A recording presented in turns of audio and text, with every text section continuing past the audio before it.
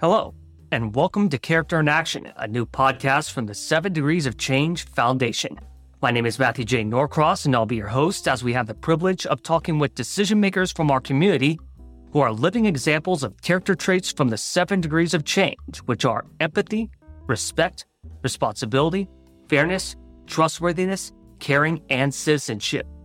These guests are willing to come in and explain how they live and show others by example to be a phoenix. These character traits serve as a basis of a book series I authored of the same name, as well as a correlating character education curriculum developed in association with High Point University. We appreciate you taking the time to be with us today. You're here because you're a living example of character in action.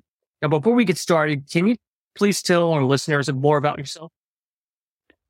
So I grew up in the mountains of Western North Carolina. I grew up in I would say a good family, a good home, had a dad that worked hard, a mom that worked hard. And one of the important things that my mom made sure happen is that we spent a lot of time in church. So basically Sunday school, Sunday morning, Sunday night, Wednesday night, in church, learning those kind of things. Ended up, when I was in high school, meeting a woman named Martha, just a wonderful, wonderful woman.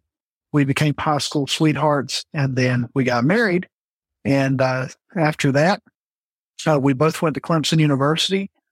We ended up going to law school at Norman Adrian Wiggins School of Law at Campbell University and graduated from there, and been practicing law ever since. I've also been called into the ministry. So I preach often. I'm the pastor of Parish Memorial Baptist Church out in Selma, North Carolina, and really enjoy that. It's not always easy labor, but it's always sweet labor. And I've got 5 kids, love them very much, and try to instill good values of character in them. How do you define character? Character can be good or it can be bad. I think character is really the outward manifestation of what we've got on the inside. Right. So if you have what is good and what is right on the inside, then on the outside, you're going to show good character. Character is something that people can see, but they see it through your actions. You can't just look at somebody and tell if they've got good character or not. But if they've got what's right on the inside, they're going to manifest that through their actions that they do. They're going to do what's right. They're going to be helpful to other people. They're going to be pleasant with other people. And right. that just is what the very essence of character is. That's awesome.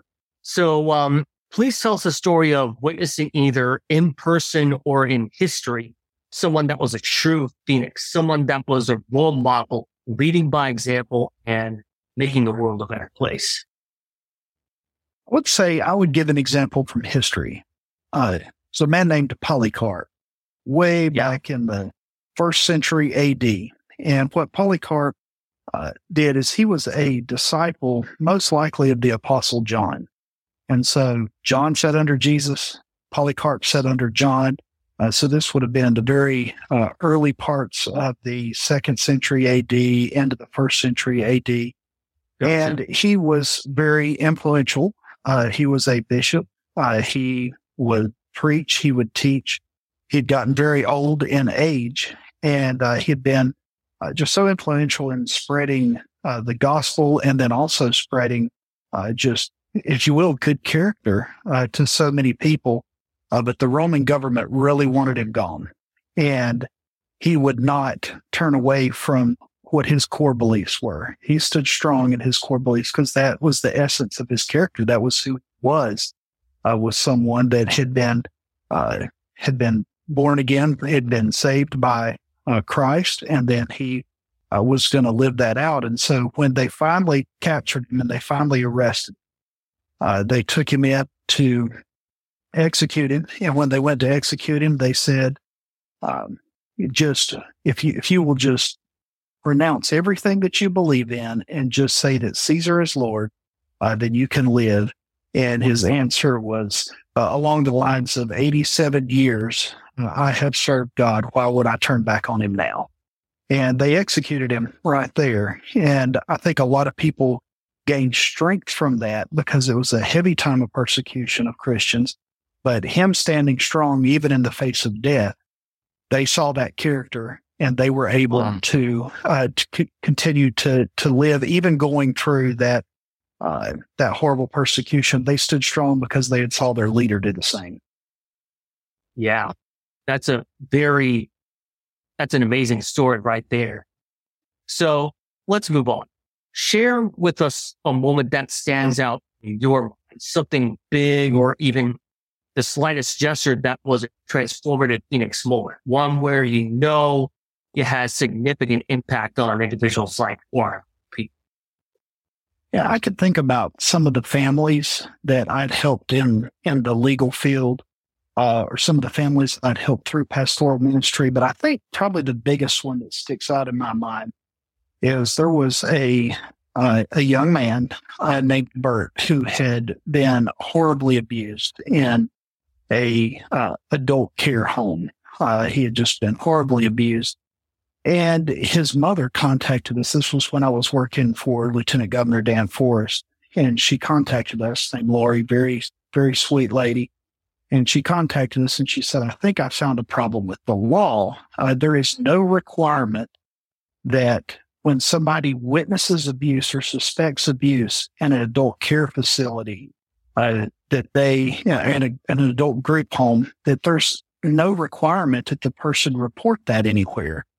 And it turned out that the same person that had just horribly abused Bert, they had done the same thing to other people, and other employees had saw it, but not wanting to get in trouble and not having any legal requirement to actually report that, they didn't report it. And so we worked together, worked with Bert, and also worked with his mom and worked with many legislators, and we got Bert's Law passed, which made it mandatory for employees that worked at adult group homes or adult care facilities, if they saw any kind of abuse going on, that they would have to report that so that we could stop it from happening anymore, and to get these bad actors away from those kind of places. And to see just the joy that Bert and Lori saw, that through all the heartache that they had gone through, to see that there was at least some purpose in that, and that purpose was going to be that others may not suffer that same kind of abuse, I think was one of the most rewarding times that I've had in my career. Wow, that's an amazing story. So let's start with respect. Now, this is a crucial trait in business and in life. And my first question is, how do you think we can rekindle the trait and lost star of respect today? It is not going to be very often that I will say people should be more like lawyers. I mean, it's just usually what I'm going to say is be more like a lawyer. But one of the things that I love about the practice of law, and this isn't true in every scenario, but it's true in almost every scenario, is two lawyers can go in. We can, law is generally, especially when you're in the courtroom, it's a zero-sum game. Either you're going to lose or you're going to win, right? And that means that on the other side, if you win, somebody else has lost. And so it's high stress.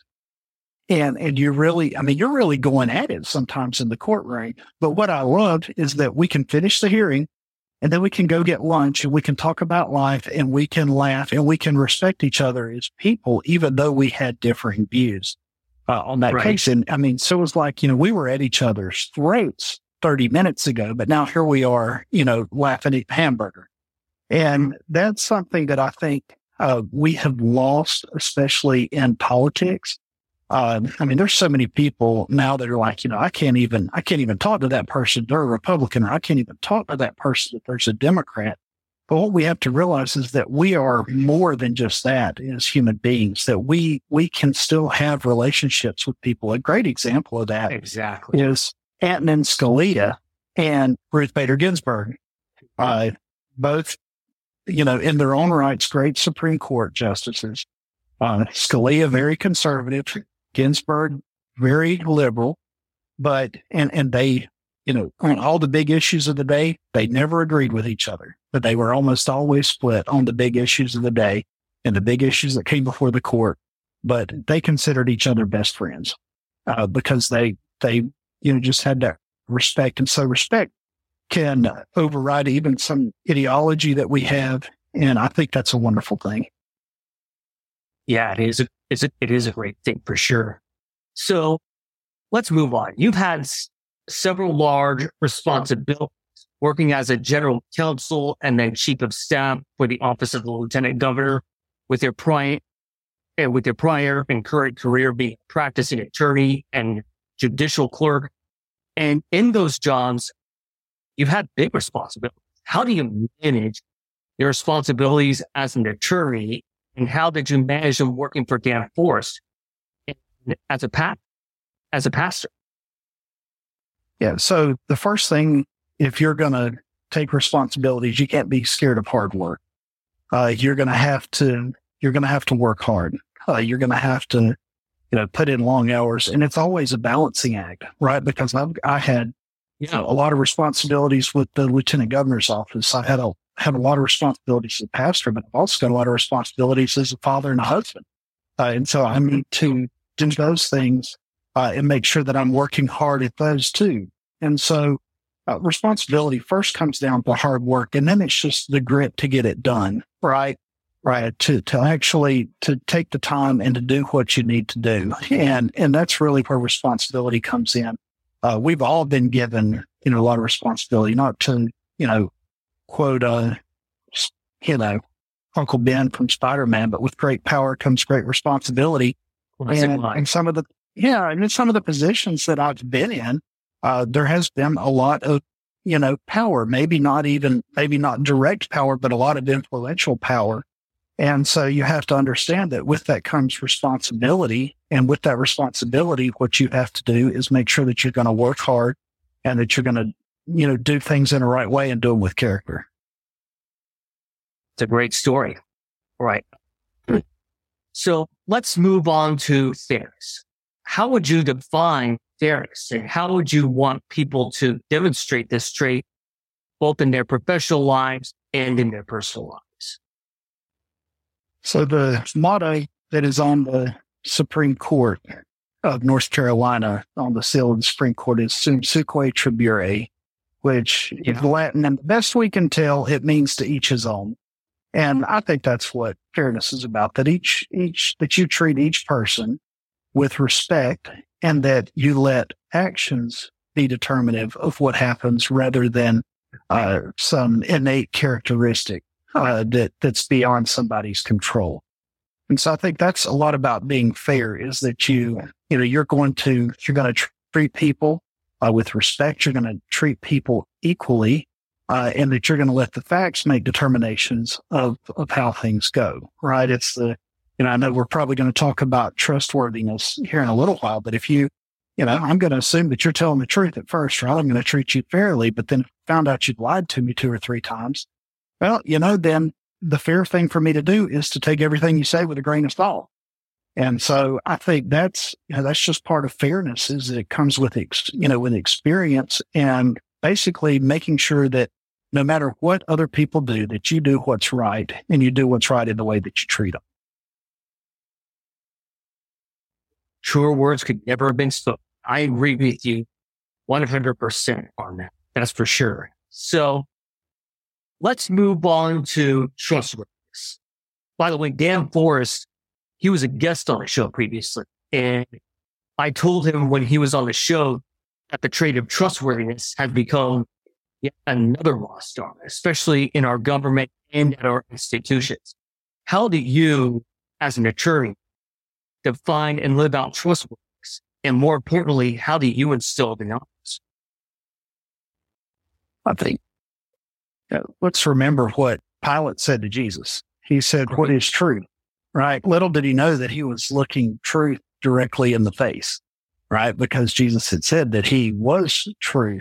And so that's really where our foundation of truth comes from. The whole idea that we have subjective, that there is only subjective morality. But no, we have objective morality and objective truth. And I think, one of the things that I've always tried to do is I've always tried to tell the truth. I'll give you a little story that always that I always remember. Even if I think about not telling the truth, this comes back to mind. When I was in first grade, we used to get ice cream at the end of one of the days of school, and we had to take, I'm old, so it was like 35 cents to get a Mickey Mouse ice cream, cone ice cream. And so I was always so excited about that. And one day I came home from school and I told my mom, I said, can I get a snack? And she said, didn't you have ice cream at school today? And I said, no, we didn't get ice cream today. So she told me, okay, well, you can have a snack then. So she gives me, I'm sure it's a Little Debbie, probably no cream pie or something like that. And I ate that and I thought, man, that was really easy. Well, a few minutes later, she goes, oh, by the way, I need the money back for your ice cream. Said she didn't get ice cream today. And I said, you're not going to believe this, Mama, but the teacher took my money, but didn't give me the ice cream. And I said, okay, well, that's, she said, oh, okay. So I didn't think anything of it, thought I got away with it. The next morning, I got up and my mom said, here's a note that I want you to give your teacher, and she needs to write me a note back. This was right before I got on the bus. And so she handed me the note and I opened it up to read it. And it said, please explain to me why you took Steven's money for ice cream, but didn't give him any ice cream. And I looked at my mom because I knew I was got then. And I turned to her and I said, I'm sorry, I lied. We really did get the ice cream. Well, my mom is a strong believer in the scripture that says, if you spare the rod, you spoil the child. And she already had the hickory switch up on the refrigerator ready for when I confessed. And she took it down and she gave me a nice spanking, told me, don't you ever lie to me again. And then I got to ride the school bus, sobbing all the way to the school bus because I told a lie. So I said, and it's actually true, if I even think about telling a lie, I can start to feel my legs burn from that switch one more time. And so I don't do it. And I think that's something you have to instill trust in children, even from a young age. Be like, look, we have to tell the truth, because if we're not telling the truth, then we're not operating off the same facts. We're operating off of falsehoods. And that's one of the things that irritates me about the current political climate. And you had mentioned the political climate. You have these fact checkers now. And I have seen some of the most blatant falsehoods come from fact checkers. And the reason I know is because that may have been a meeting or something that I was involved with. And then I see their fact check and they say that was false. But I saw it with my eyes and heard it with my ears, right? And so I know that it's there. And so I always say, you need to test the truth yourself. You need to test it, and you need to test what people tell you. Ronald Reagan put it great. He said, trust but verify. And that's what we need to do, because there's so many people in this world that, trustworthiness is a lost art. People just don't want to tell the truth. And then a lot of times trustworthiness also goes back to responsibility, where you ask people to do things and they tell you they're going to do them and then they don't do it. And that's just really a breakdown of responsibility. And that only has to happen a few times before we decide then that we're not going to trust that person with any kind of responsibility. Never thought of that before. Trustworthiness going together with responsibility. Never thought of that, but it definitely works. That's for sure. So let's move on to citizenship. Let's move on to caring, actually. How do you demonstrate caring as an attorney? And how did you demonstrate it at the Lieutenant Governor's office during Dan's administration, and how you do it as a pastor? Let's take the last first. Let's talk about in the pastoral area. You are with people at their highest highs, weddings, just had birth of a child, baby dedication, things like that. And you're also with people at their lowest lows, when they're in the hospital, when they're on a ventilator, when you're at a funeral with a loved one that just passed away. And so you have to learn how to show empathy and care, that you have to learn how to sympathize with them and let them know that you're there for them. So, it's something that really goes hand in hand in the pastoral role, on the legal side of things and the political side of things. Right. On the legal side of things, you're generally helping people when they're at their worst, right? I've been charged with a crime. I'm going through a divorce and I'm going to have a nasty custody battle with my wife or with my husband over these kids. Or, I remember one with a lawyer that I was working with at one time had one that they decided what they were going to do as far as custody with kids, but they were going to fight over who was going to get the ducks that lived in the pond. And that was going to be the big thing that they were going to fight about. And so, you're with people in some of their toughest situation. And so I think a lot of times just saying, look, I'm with you. One of the things I tell my clients is you have paid me now to worry about this, so you stop worrying about it. And I think that gives a lot of people comfort to know that, because you're with people in some of their most stressful times. And so just showing them that you care. The same way with kids, right? So I'm a father, got 5 kids. And one of the things that I do is I try to take interest in what they're interested in, right? Because I care about them. So when they'll go on and they'll tell me something about some game that they're playing that I really have no idea what they're talking about. But what I want to do is I want to try my best to learn what it is they're talking about, so that I can understand it, so that I can talk with them about it, because I care about them. And I want them to understand that I care about them and that I love them. Very nice. It's a great story. So let's move on to citizenship. What do you think it means as a church, as a public servant, as a pastor, to be a good citizen?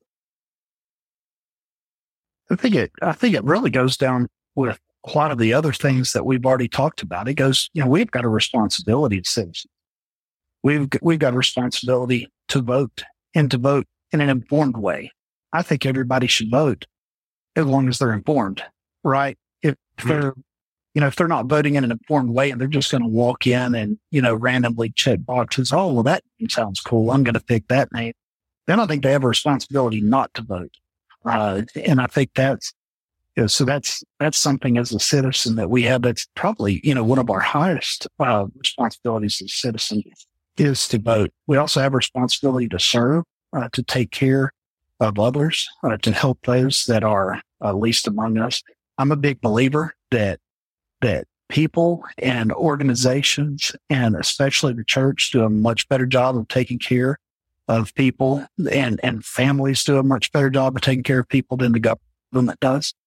And I think that that's part of our duty as citizens as well. And so, to really to be a citizen, you need to have good character, and you need to have that work through these other things that we've talked about. You need to be trustworthy. You need to be caring. You need to be truthful. Right. And those things really, really flow into being a good citizen. Couldn't agree with you more. Everything you laid out, you just laid it out beautifully, in my opinion. So let's move on to empathy. How do you believe people across this state and this country should demonstrate empathy? And in your case, how do you demonstrate in your position as a lawyer? You had mentioned empathy earlier whenever you were talking about caring. Well, and I think caring and empathy go together. Empathy is a feeling, and caring is an action that goes with that feeling. To show empathy, I don't want to turn a blind eye when I see a need. Right. I want to know that if the Lord has given me a way to be able to help that person, that I'm going to help them. I was driving, I think, I like to drive my old 1987 real long Mercedes diesel. And because I drive that car around, when you're driving around a 1987 car that's got like 300 and something thousand miles on it, you keep tools in the trunk, because there's going to be a time that you're going to need the tools to be able to get home. And so then especially if I'm in that car, I see somebody that's broken down on the side of the road or somebody that's stuck in a parking lot, I'm going to pull over and try to help them because I want to empathize with them. And I think empathy really goes to the golden rule, to do to others as you would have them do to you. And so if I'm stuck and I need some help, I hope somebody will help me. And I've had people do that before. And on the other side, if I see somebody that needs help, I want to be able to help them. And I want to I want to have empathy toward them. And, a lot of that goes with, in the pastoral role, for instance, when somebody in the congregation's hurting, we're all hurting with them. When somebody else is rejoicing, we're all rejoicing with them because, we're part of the family of God. And so we come together and do those things. And we can do those in other groups as well. We can, with people that are our friends. I had a situation just over the last week or so, where a good friend, lost his wife and it hurt, it hurt me because I was having empathy towards him, not that, my loss was of course nothing compared to his, but I felt pain for him because I knew how much he was hurting. And there's just something that helps human beings out when we know that somebody else is hurting because we hurt, right? And that they're there for us. And I think that's an important thing. So showing empathy is very important. Yeah, very important for sure. Now, before we close, please share with us some thoughts on how we can bring character back into our culture. Well, I think the first thing we're going to have to do is we're going to have to turn back. I would love to see us turn back as a country and as a culture, back to God. Mm. And I think that's first and foremost. I'll take it in baby steps if I have to. And I think one of the first things that we would have to say is get rid of this postmodern notion that there is no such thing as objective morality. Right. That there is no absolute truth. I like Frank Turek's a great apologist. He says when somebody says there's no such thing as absolute truth, he always asks them back.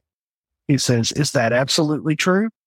Which just shows the fallacy of the whole idea that of course there is absolute truth. And I think when we have moved away from the idea that there is some standard of morality and there is some standard of character, that's when we started to see things really crumble down. We started to see people losing that character. It goes down to the foundations. Again, I talked about character, that character is just that outward manifestation of what's on the inside.